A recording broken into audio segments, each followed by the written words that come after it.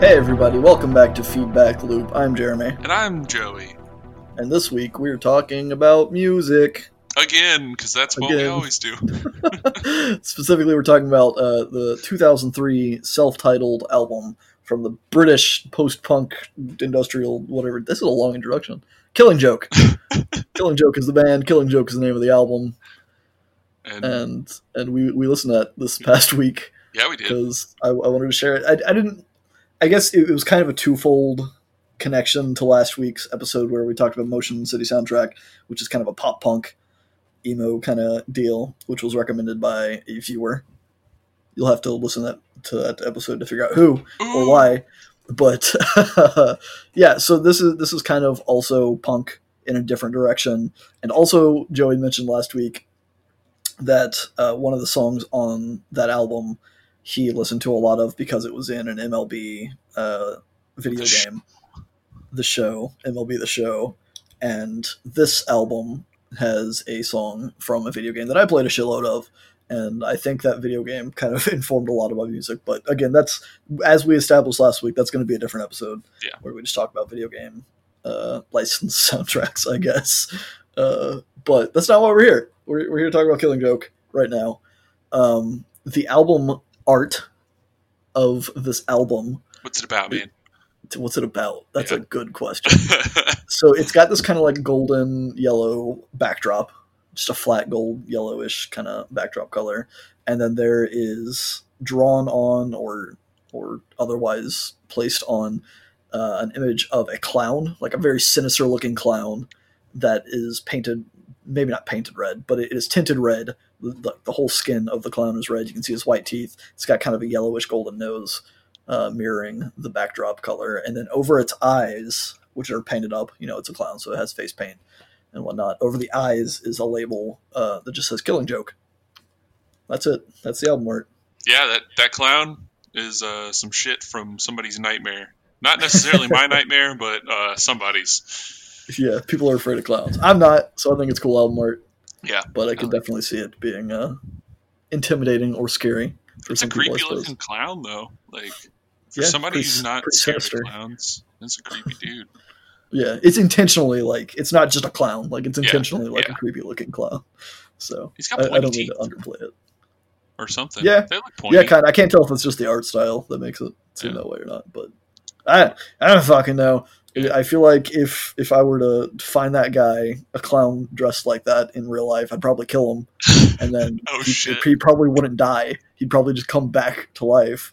So it'd just be this kind of the cycle of me killing him and him being resurrected as such, like some sort of death and resurrection show. What a show that would be to see, Jeremy. That is the title of track number 1 on this album. Sorry, my brain is scattered. I feel like I'm going all over the fucking place. You're track 1. The Death and Resurrection Show. Joey, give me your first impressions of this album. You want to know my actual first impressions? Your actual first impressions. Okay, so I have heard this song before because I, too, like you, have played Need for Speed Underground 2. Yep. But, so I remember this song from my youth, but I haven't listened to it out of the context of a video game. And so it starts off with Jazz Coleman, this eccentric singer who has, might I say, a brilliant voice. I absolutely love this guy's voice. But the mark out the points, build the pyre, assemble different drummer. I feel like it goes on for a long time, and getting back into it, I was just like, what's happening? What's happening? Yeah, it's like this crazy build up, and you're not really sure where it's going. And then, so, because all the songs on this album are 6 minutes long. So this happens for 2.5 minutes or something. And then he starts singing with this beautiful belting, just raw, just ah! Yeah, his harsh vocals are insane. It's so good. I love his voice. Yeah, I do too. And the song, you overlooked, I think, perhaps the guitar tone. It's a very crisp and chuggy, kind of ja-jung, ja-jung, jung, ja-jung, ja-jung, jung. And it's I don't know how they got that tone, but it is used on this album a whole lot, and I fucking love it. Yeah, I pointed it out on a different song. Yeah, it's fantastic. I love it. The build of the song, like you said, his voice, both clean and his harsh vocals are insane. And he's like, as he's building up, like you mentioned, there's like a 2 minute like intro section to the song where it sounds like he's almost chanting these things.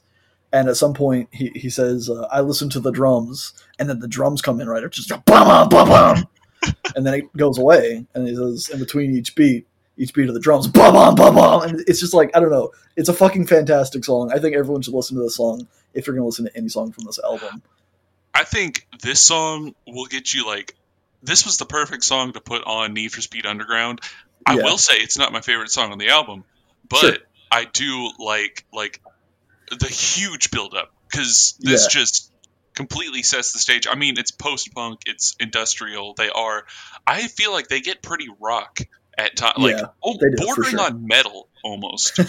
And but just like the build-up for that, this works. Some of the lyrics in here too are like, not to just skip past the music because the music is great. It is like, so we've been saying post-punk, and post-punk is by definition just like way more intense than actual like what you would assume is punk rock, where it's just like 3-chord whatever you're gonna it's taking punk to somewhere new. And it's usually more intense, usually way harsher, and you can tell that by his vocals, by the guitar tone, by just the sound that you are punched with in this music. I think that's a very good like metaphor for listening to this album, just being punched in the ears by the music. It really is. But so it's just, like you said, the guitar tone is just so like crunchy and in your face, and it's just blasting out, and these lyrics are just like, at one point in the second verse, well, okay, so after the first verse where he's building everything up, it's just, the bridge is just burn brightly, and he's just like going on and on.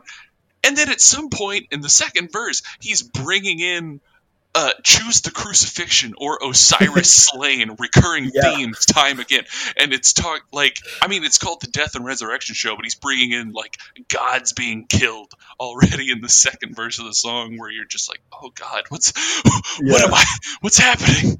He pulls in a lot of like religious and historical influences in his lyrics in a lot of the songs on this album. Honestly, I think the song is perfect as a song. Just like, if I had to think of a perfect song, not saying this is my favorite song in the world, obviously, but this would be on the list of perfect songs in my opinion. Shit. Just everything about it, lyrics, everything. Also, before we talk about said lyrics, just some little fun insider stuff. I don't know if you saw this in your boopity boop research, but Dave Grohl did the drums on this entire album. Yeah, he did. And that's fun. For those who don't know, Dave Grohl is the drummer for Nirvana, who then went on to front Foo Fighters. And he's just all around a good guy, but he's a great drummer, and the drums stand out on this album a whole lot, in my opinion. And I learned some things because I was doing some research specifically about this album, and Jaz Coleman, the singer, I believe, said that the original idea was to have 3 of their favorite drummers play on the album because they don't have a dedicated drummer. Dave Grohl was one of them, but they also wanted John Dolmayan from System of a Down and Danny Carey from Tool. Oh, shit. But when Dave heard the songs, he said, I want the whole thing. So they're just like, yeah, fuck it. Like, all right, fucking Dave. Also, the drums were recorded last. Like, the last thing that they recorded on this album is drums. How? Which I think, it's fascinating. I don't know if they had some, like, bass ideas already for what the drums are going to sound like, but it was the last thing they recorded, which is pretty backwards from how a lot of music is recorded. That seems, like, almost impossible to do. I don't know how you so do that. It kind of gave Dave some, like, freedom to just kind of do whatever he wanted there. But in addition to that, Dave allegedly refused payment for doing so. He just did it for the fuck of it. He's like, man, this is fucking dope. I'm going to do it. I'm not going to get paid to do it. I'm just going to fucking do it because it's a great album. It's a great band. And he just loved the whole thing. You know, time and time again, Dave Grohl proves that he's just like an awesome guy. Yeah, he's a great musician and a great human being.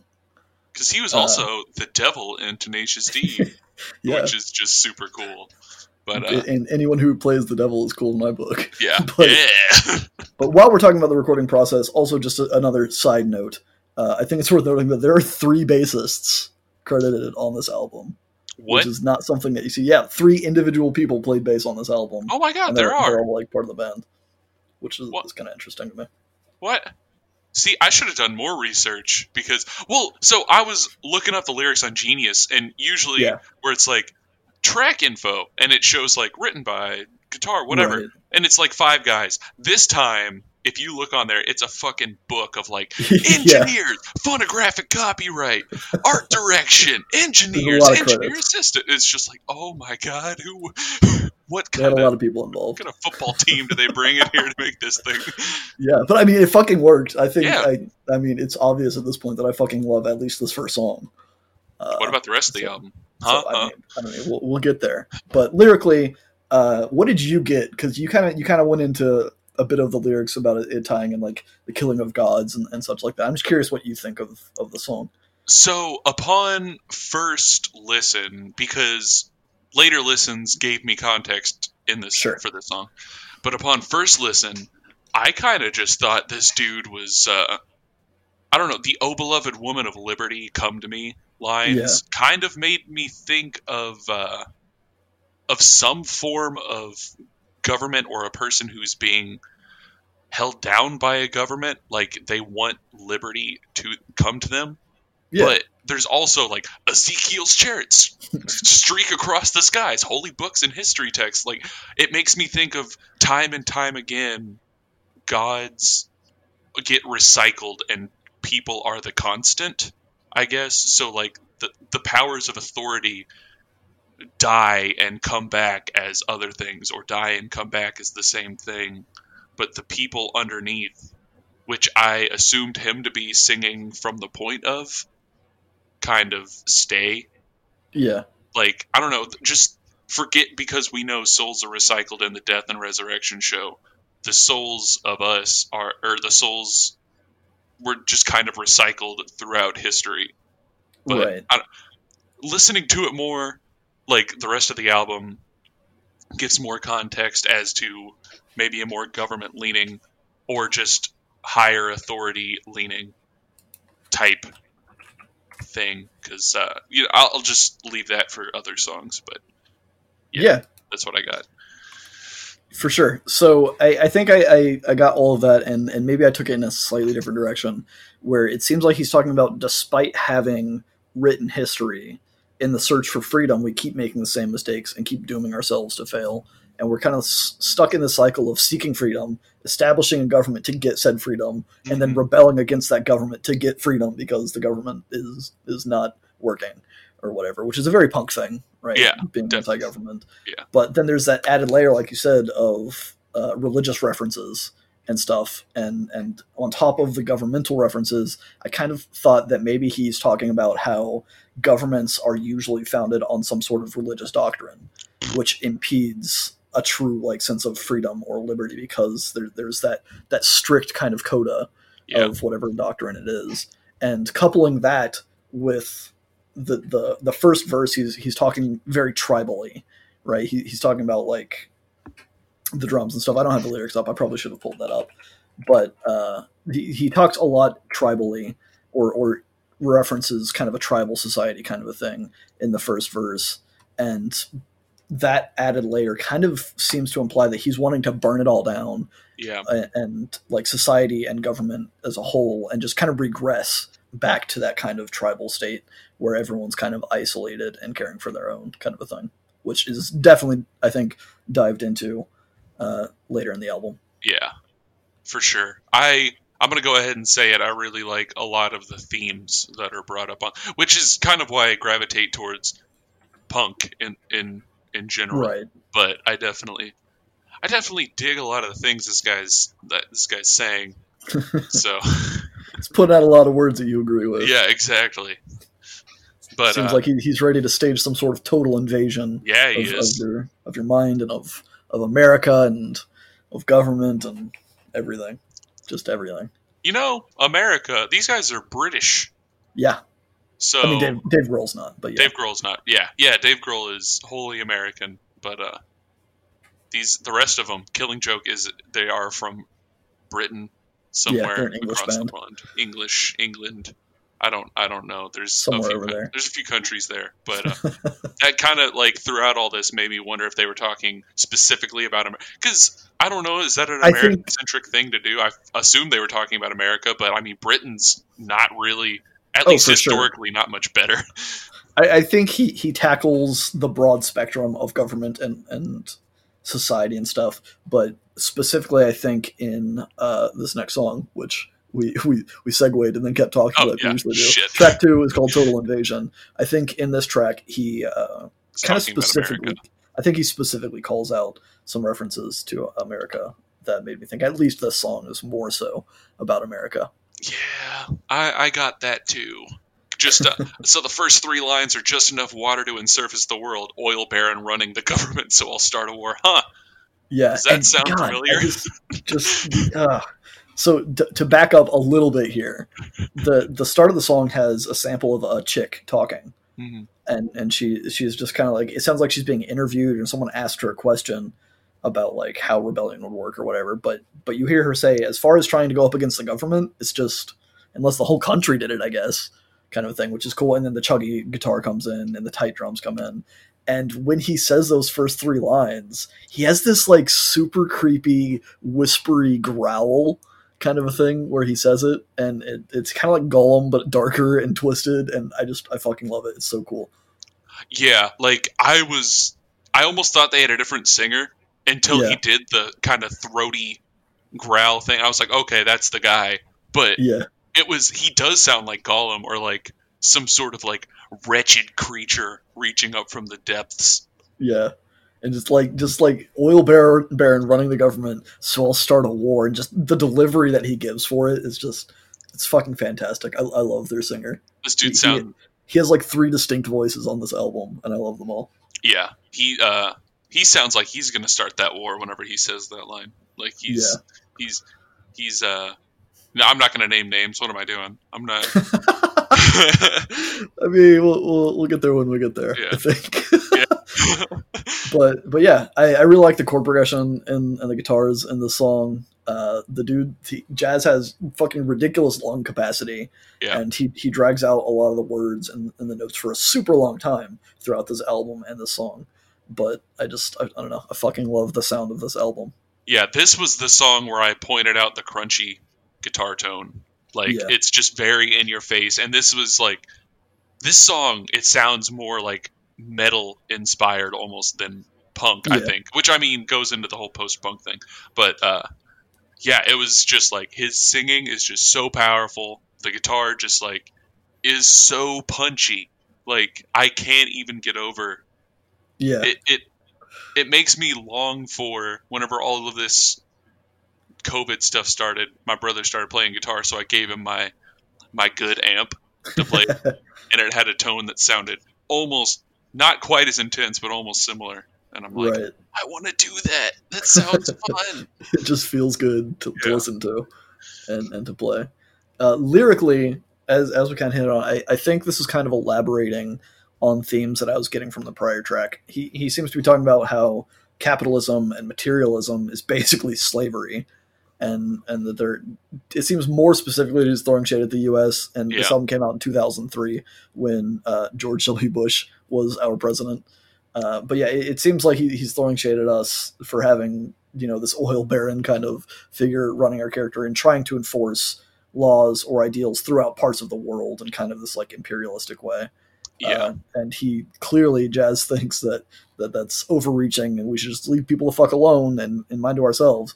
But money and power and greed kind of make people keep overreaching and trying to bring more people into their rule, kind of a thing. Yeah, but if we didn't overreach and really piss off whole other countries, then we wouldn't cause rebellions in other countries that will then rebel against us and our placed government. And then we wouldn't have future wars to fight. I mean, it's really just making sure that our army has something to do in the future if we just create insurgencies in other countries. Yeah, and I think that's a theme throughout this album is just like the pointlessness or the act of starting a war without having a real reason to, and just because, it'll affect the economy in a good way, kind of a thing. Just like fuck the economy. Yeah, get the fuck out of here. I wish it would just get blown up by an asteroid, man. Yeah, just blow up the economy with an asteroid. Stupid economy. That should be in the next season of Metalocalypse. Blow up Yeah, the I was economy. just thinking about that. I was like, that sounds exactly like something that they would talk about in Metalocalypse. Shit. Track 3 is called Asteroid. Yes, it is. Asteroid? I don't know. I feel like asteroid. I don't know. I feel like I say it as one syllable. Yeah, I say it wrong. But yeah, this one gets pretty industrial. Like this song, it has a very industrial feel. I wrote down it kind of reminded me of a harder Rob Zombie. Rob Zombie. But this 2003, Rob Zombie was late 90s, right? Yeah. Okay. Yeah. Then that's okay. That's okay for me to say that it reminds me of Rob Zombie. Sure. I didn't want to be like, this reminds me of Rob Zombie, and Rob Zombie's first album came out in like 2004. And it's like, no, Rob Zombie reminds me of this. Zombie was around, yeah. But yeah, the song has like so much fucking energy in it. Yeah. I fucking love it. Like just from the second it hits, it feels like there's an asteroid that just smacks you and just annihilates everything. There are a lot of like abrupt stops in the song because it's kind of like simulating the impact. I think at one point he's counting down to the impact, and then before he can say like the last line, it cuts out and you just hear the kind of like the impact of an asteroid kind of a thing, and he comes back and screams asteroid, and it's just like the energy in the song is immense and I fucking love it. Yeah, that is one thing. Like these guys, I don't know if it's specifically the singer. Yeah. I mean, I know the music does as well, but I think he's just so good at creating energy or capturing it that they can. He's a very good front man. Yeah, there we go. I guess that's his job, and he does it very well. Yeah, for sure.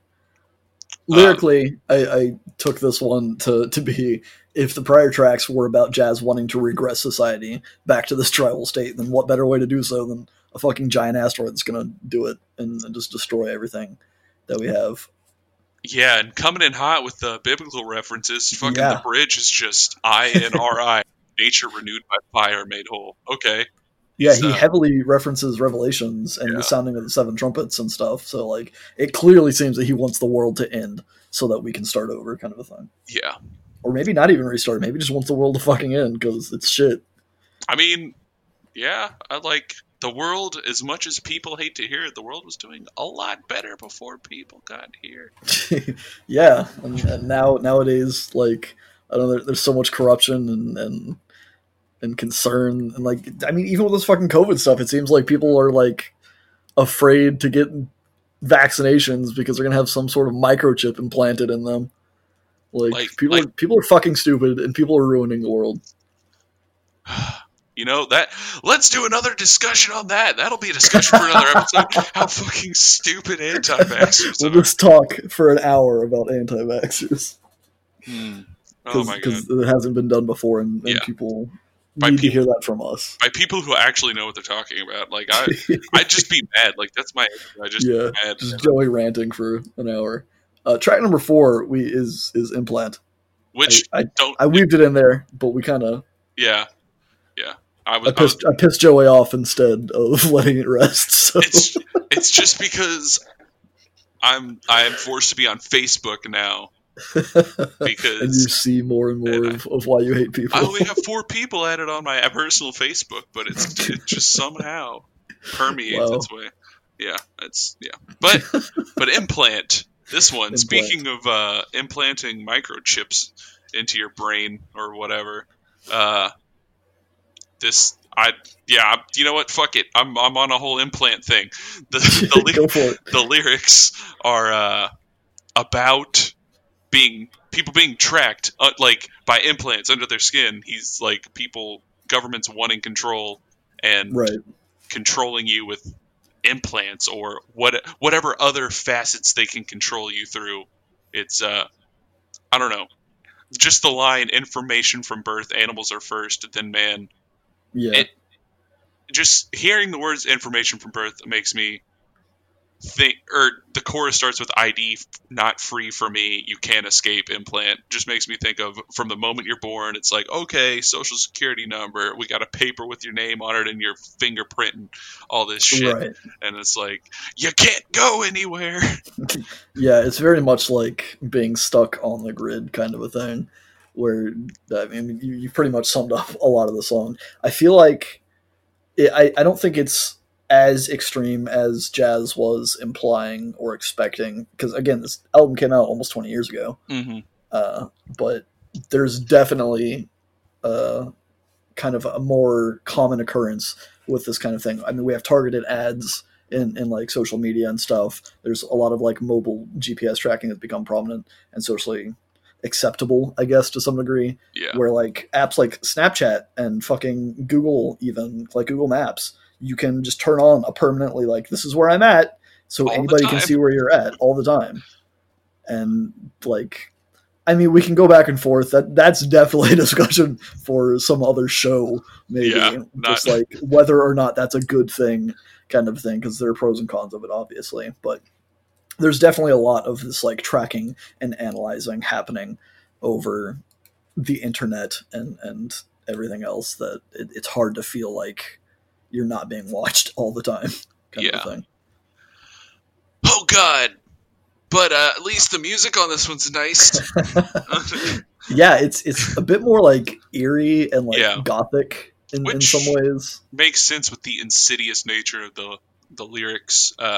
It starts off with like a bell right before it gets into a very bass heavy intro. It's got like a, I guess, keyboard in the background, and then before the guitars come in, and they sound like, I don't know, like extra crunchy to the point where it makes me think of like a black metal album straight out of like 90s Norway.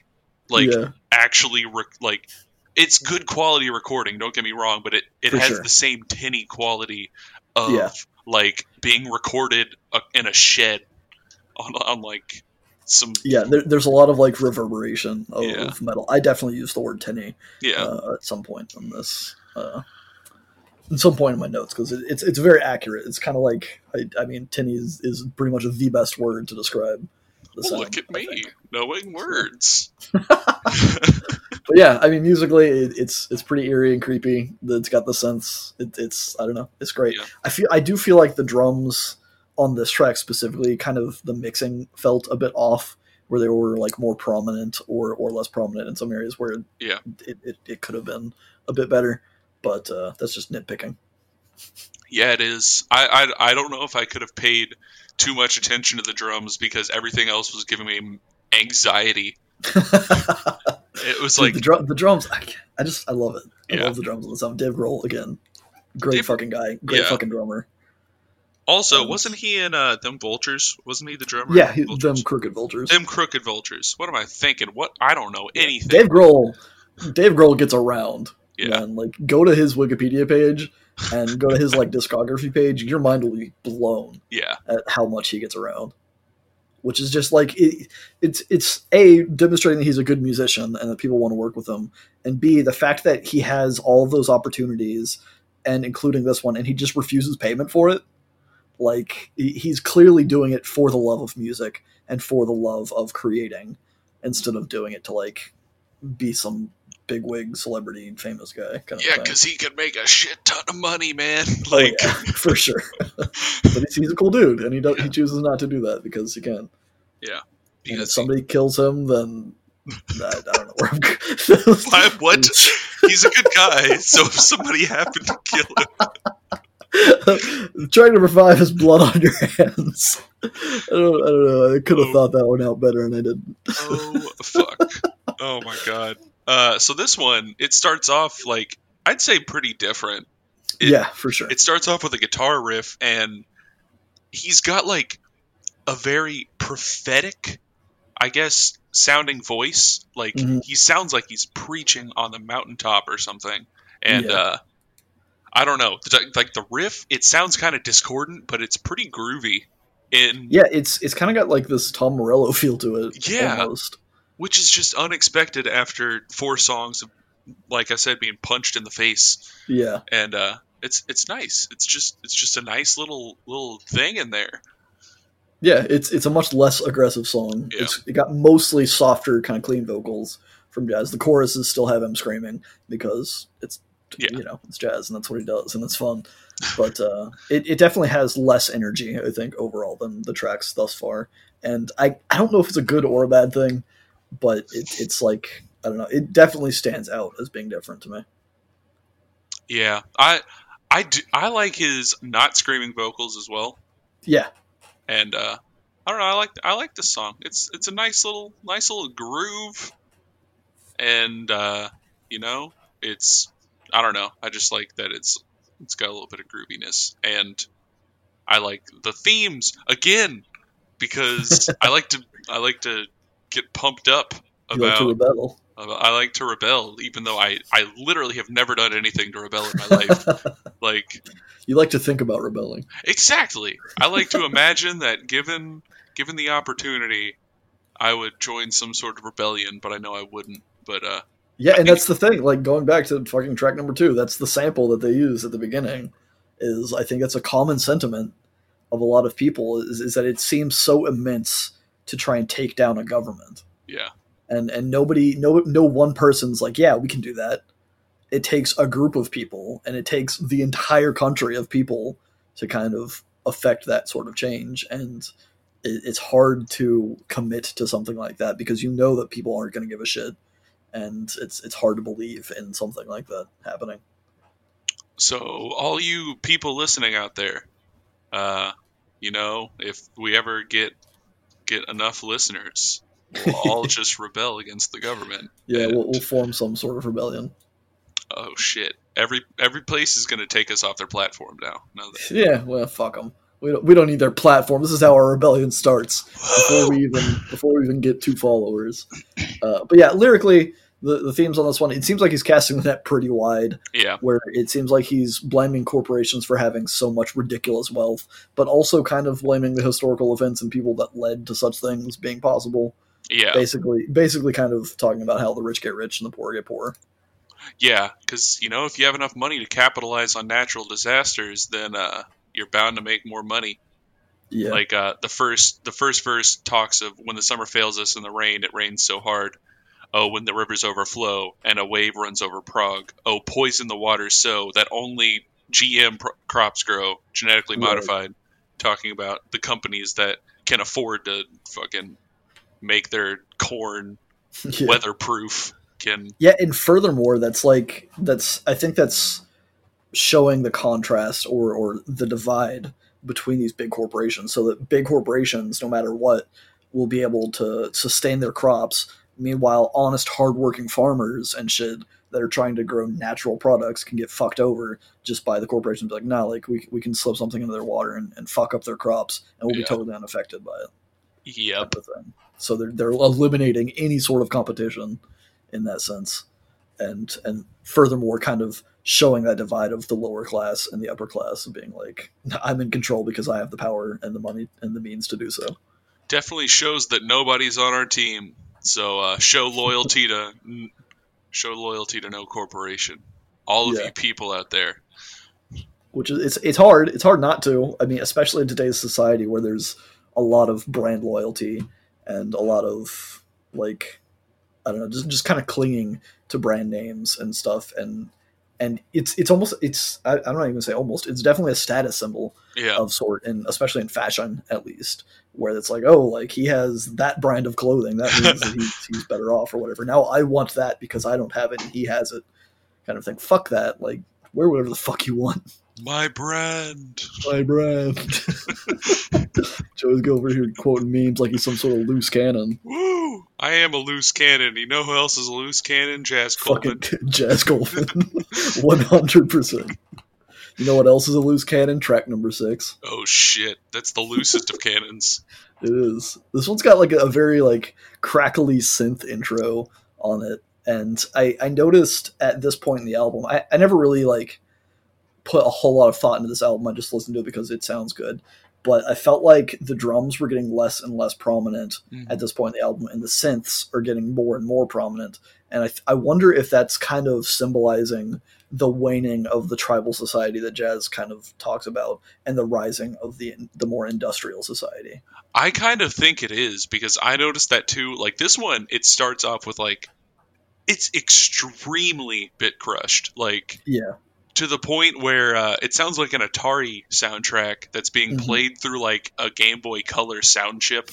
Yeah. And it keeps a little bit of this whine throughout part of the first verse, and then whenever each like verse comes back, and it's almost like grating. Yeah. But like I had to turn my volume down for a second because I was just like, oh god, what is this? Yeah. But yeah, it does. It picks up on like the second half of the album, so I think it is because you start off with tribal, and then you slowly get to advanced society, and then you gotta fucking level it all again.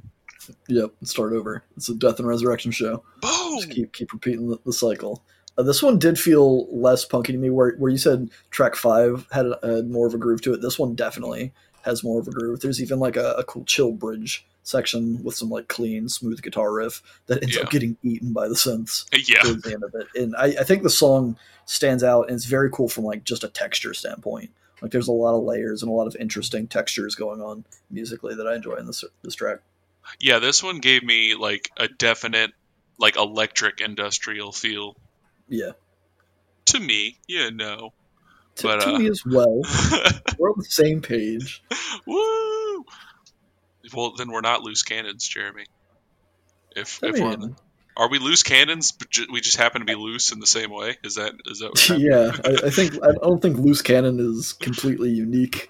I think you can have several loose cannons that sometimes agree. Lyrically, the song kind of like what we mentioned. I feel like despite the world progressing with technology and with government, jazz feels like he's incredibly out of place. He calls himself like an urban animal, and it's clear that he hates the way that the world has progressed, and it seems like he's ready to just snap and take down as much of it as he can.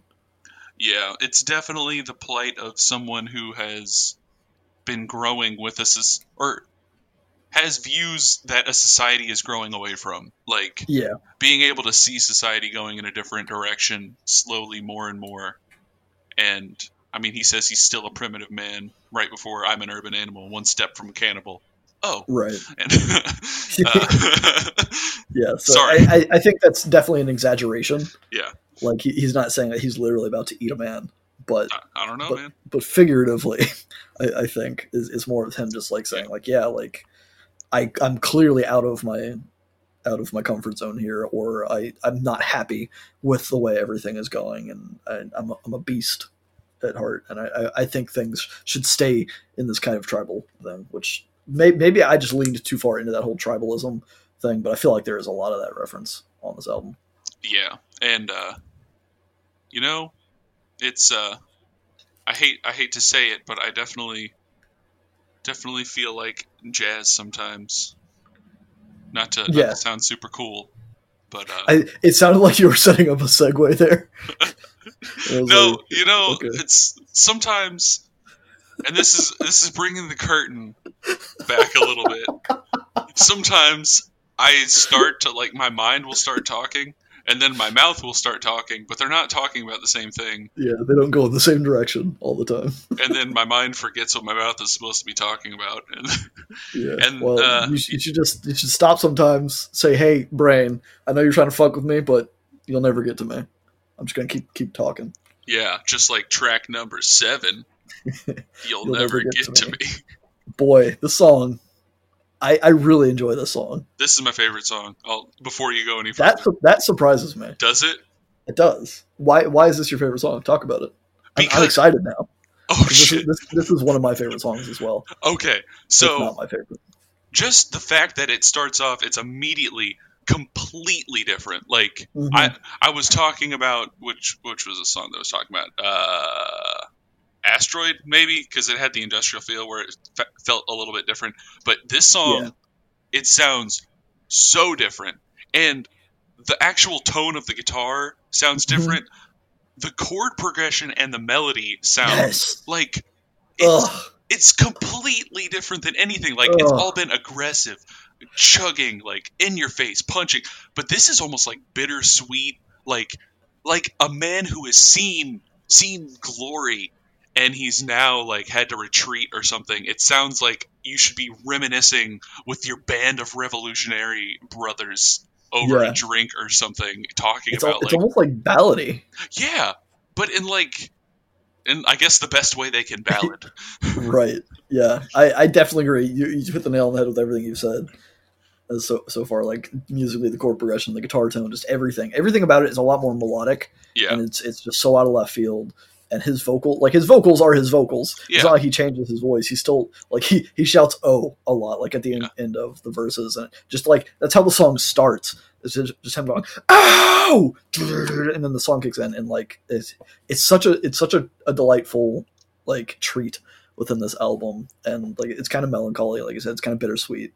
I don't know. I fucking love the song musically. I love the fact that he doesn't try to go for a more clean vocal on this too. Like that he keeps it not necessarily at the intense energy as some of the choruses that he's had, but he still keeps the harsh vocals and just that guitar tone. It is like so clean, but so bassy. Like I don't know if it's because I mean, like you said, if they have 3 bass players on this album, like maybe there's bass. A lot of that influence there, but it's so like clean but still super deep.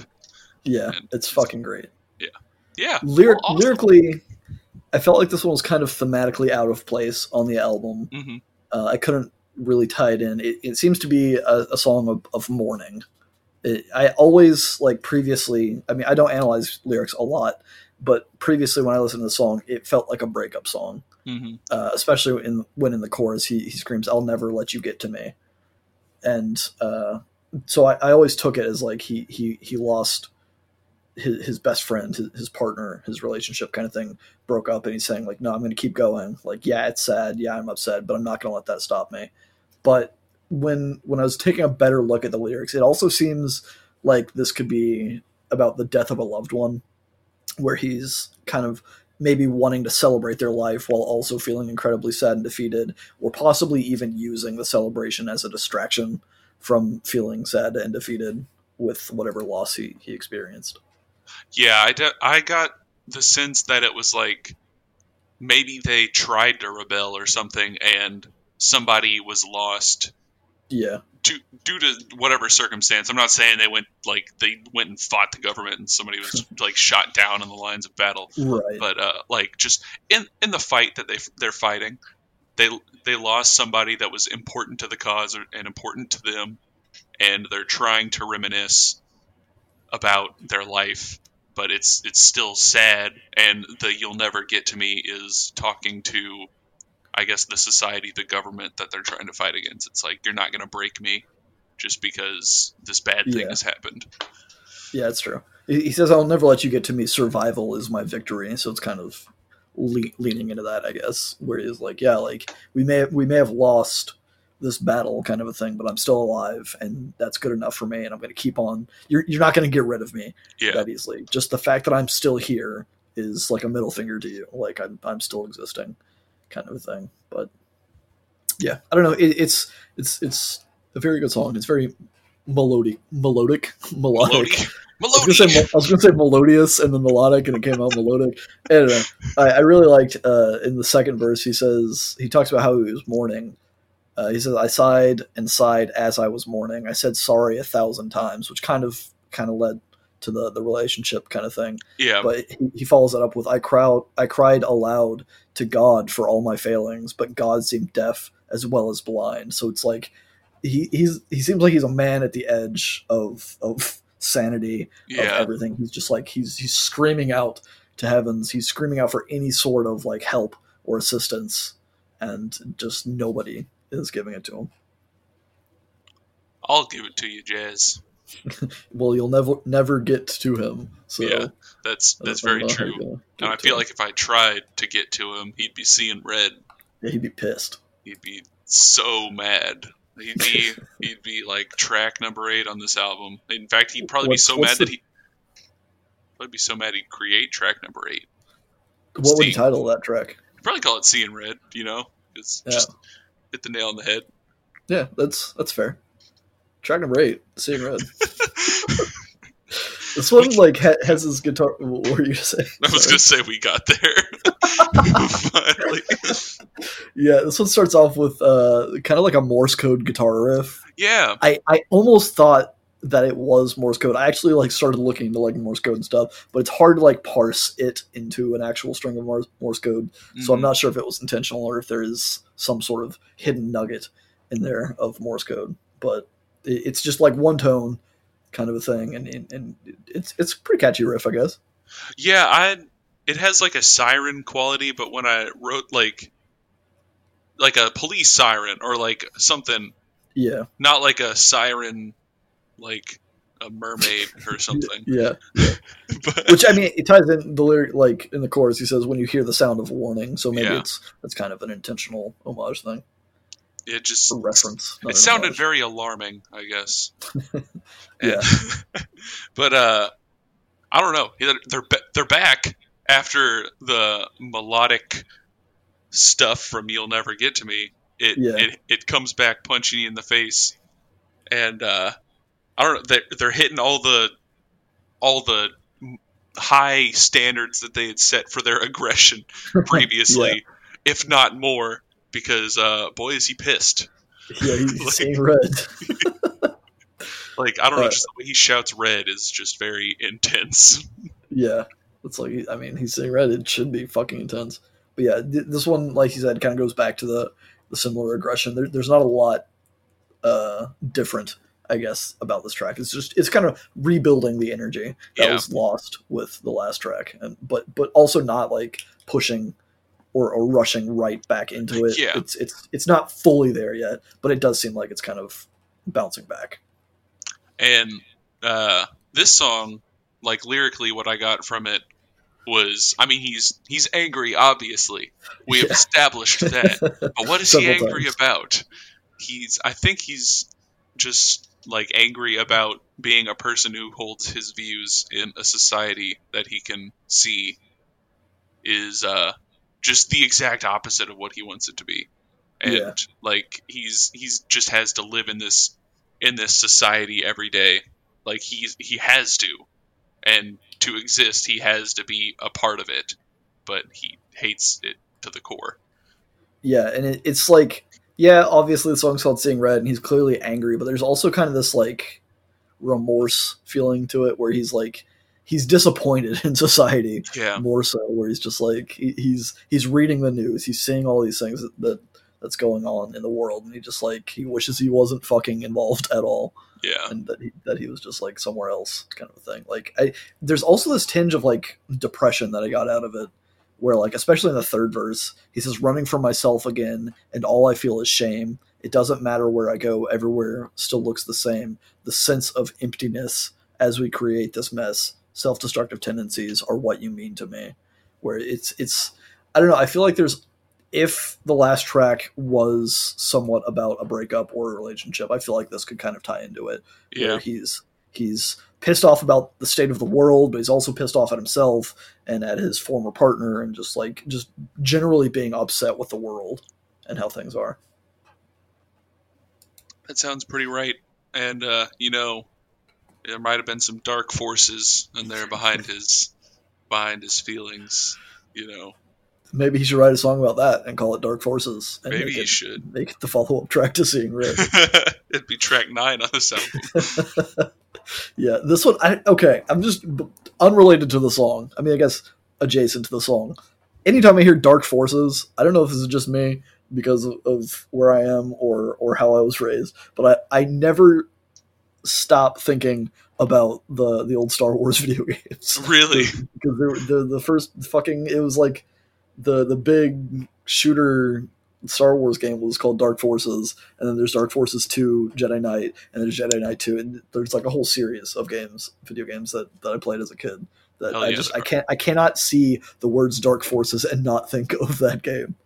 See, whenever I see Dark Forces, I think of like the devil or Dungeons and Dragons specifically, whereas like, oh, what's the dungeon master gonna do to it does have this kind of like fantastical element to it, and it delivers on that with the opening like it's string so synths. Like, it sounds like you're in some sort of like evil lair of some video game villain from like the PlayStation 1 era, Yeah. where you're just like, what's happening? There's like these timpani drums too that just like, I don't know, it gives it a very ominous start. Yeah. And then Jazz comes in with his kind of like snarling whisper vocals again, and he fucking nails it. But after that intro section, there's a very like marchy beat when the drums come in, and to me it evokes the imagery, kind of like what you were saying, but it seemed like he's maybe preparing an army. Yeah. So like he's just kind of like rallying people and just getting everything ready. Like there's some sort of like montage of him like just recruiting or like just watching fleets and fleets of people, troops, not fleets. Fleets are for ships. But just tons of people like marching in unison and preparing for war, kind of a thing. Yeah, I don't know. It's very ominous. It's very like he talks about cults in the song, and the song it's kind of slower than the rest, than at least the previous songs. Like it still has some intensity to it, but the actual like it feels like a slower song, and I don't know. It's just kind of just generally creepy, talking about kind of some cabal like organization that is running the world economy. I mean, this song it's got a lot of verses. Yeah, it's there's a lot going on. Yeah, like so he starts off talking about I'm an inside man of the Serpent Clan, 33 degrees. I'll do as I please, and then the next verse talks about, oh, a personal treasure trove and 2 weeks off in Bohemian and Grove. You want to come? And then I don't know. He just keeps going on and on about like all the ways that the wealth are hoarding, like the wealthy are hoarding their wealth like dragons. They're just printing money and keeping it for themselves. It's not like it doesn't exist. None of it exists, but they keep making up these numbers and this money that they're keeping as power over other people. Yeah, it says earlier in the song, he says they're printing up money that doesn't exist, then watch the wealthy as they cash their chips. And then he goes on, economy's failed, start a war machine, devoid of moral cause, which is kind of like what I was getting at earlier in the album, where they're just like, pretty much basically what you've been saying, but they're like ruining the economy and trying to jumpstart it by starting wars for no real reason.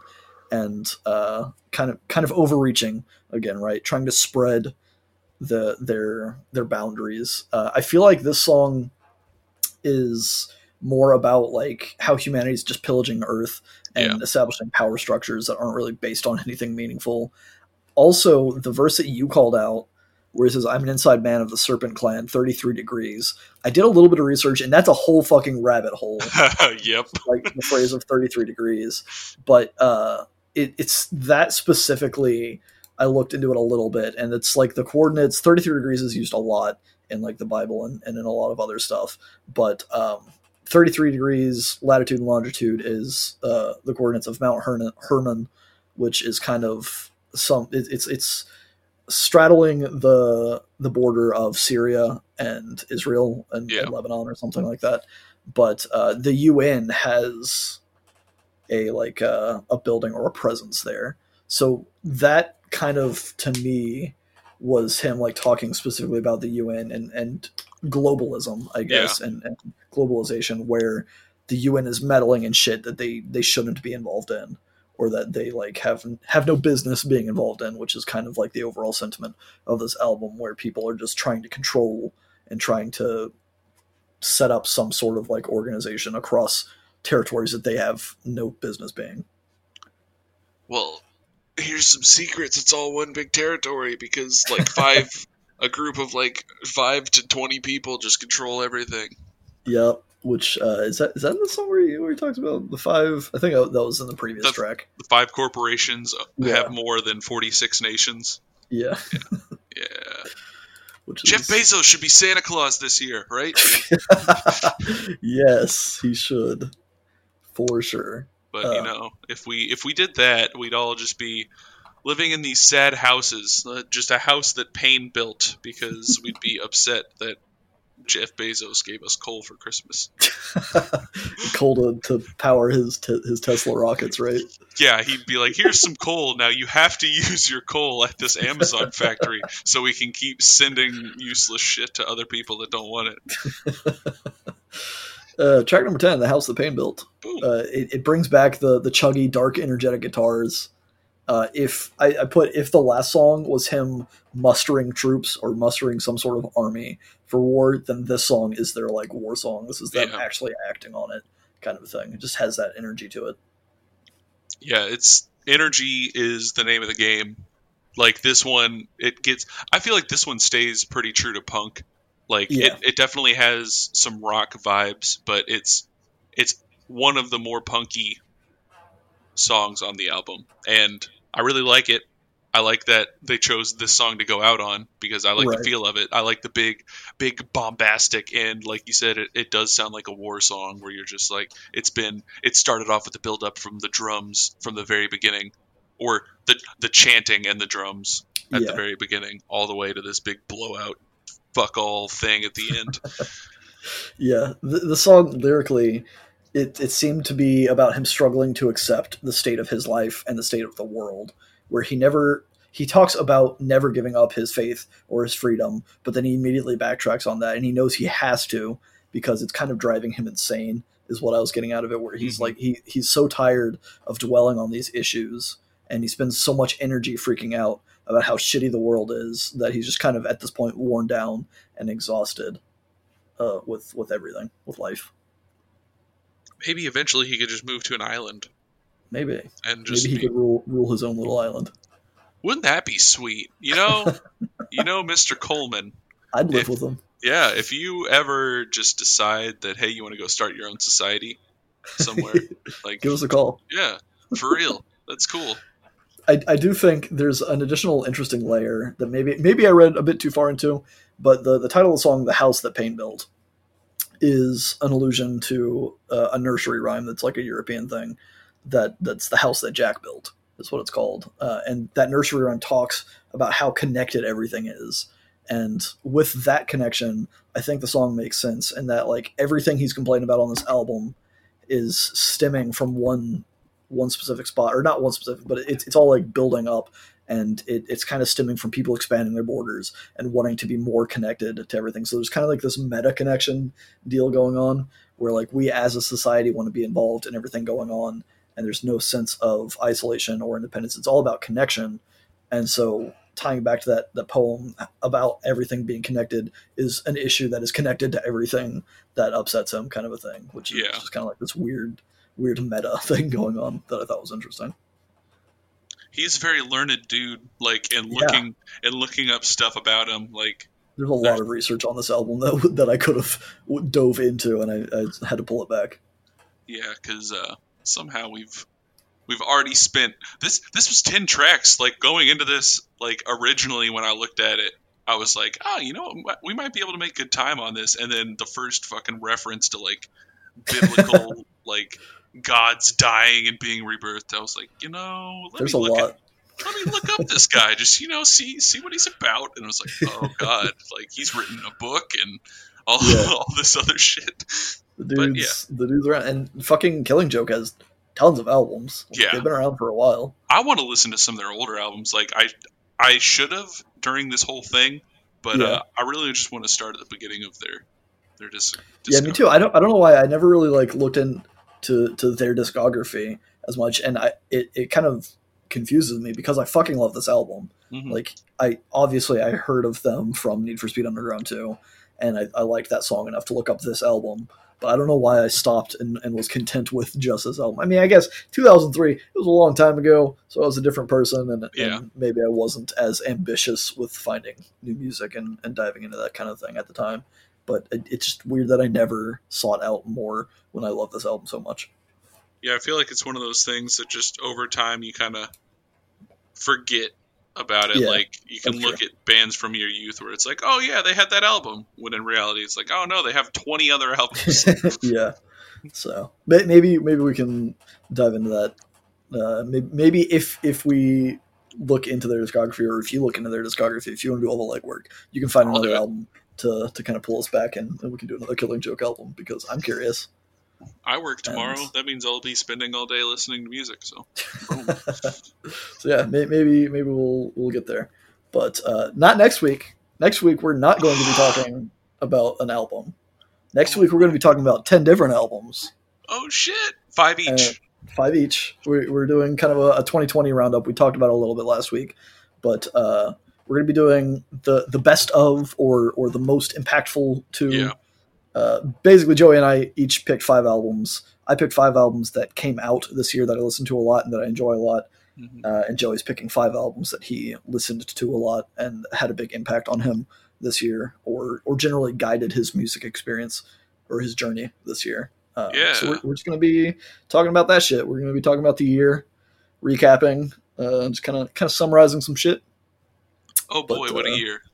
Yeah, it's been a year, and it should be releasing next week for you all, which is the first week in January, kind of kicking off the new year with some reflection.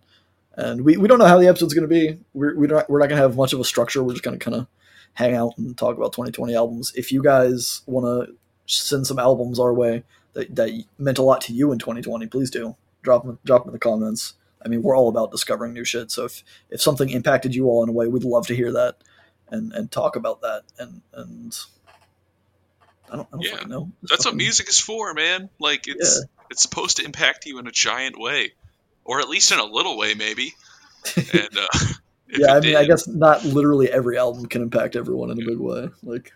But every album probably impacted at least one person. So that's true. And we'd love to talk about that. So drop your 2020 album feels in the comments, or come back next week and drop them in the comments of that episode, because we're going to be fucking doing that. Until then, though, stay in our feedback loop. Bye-bye.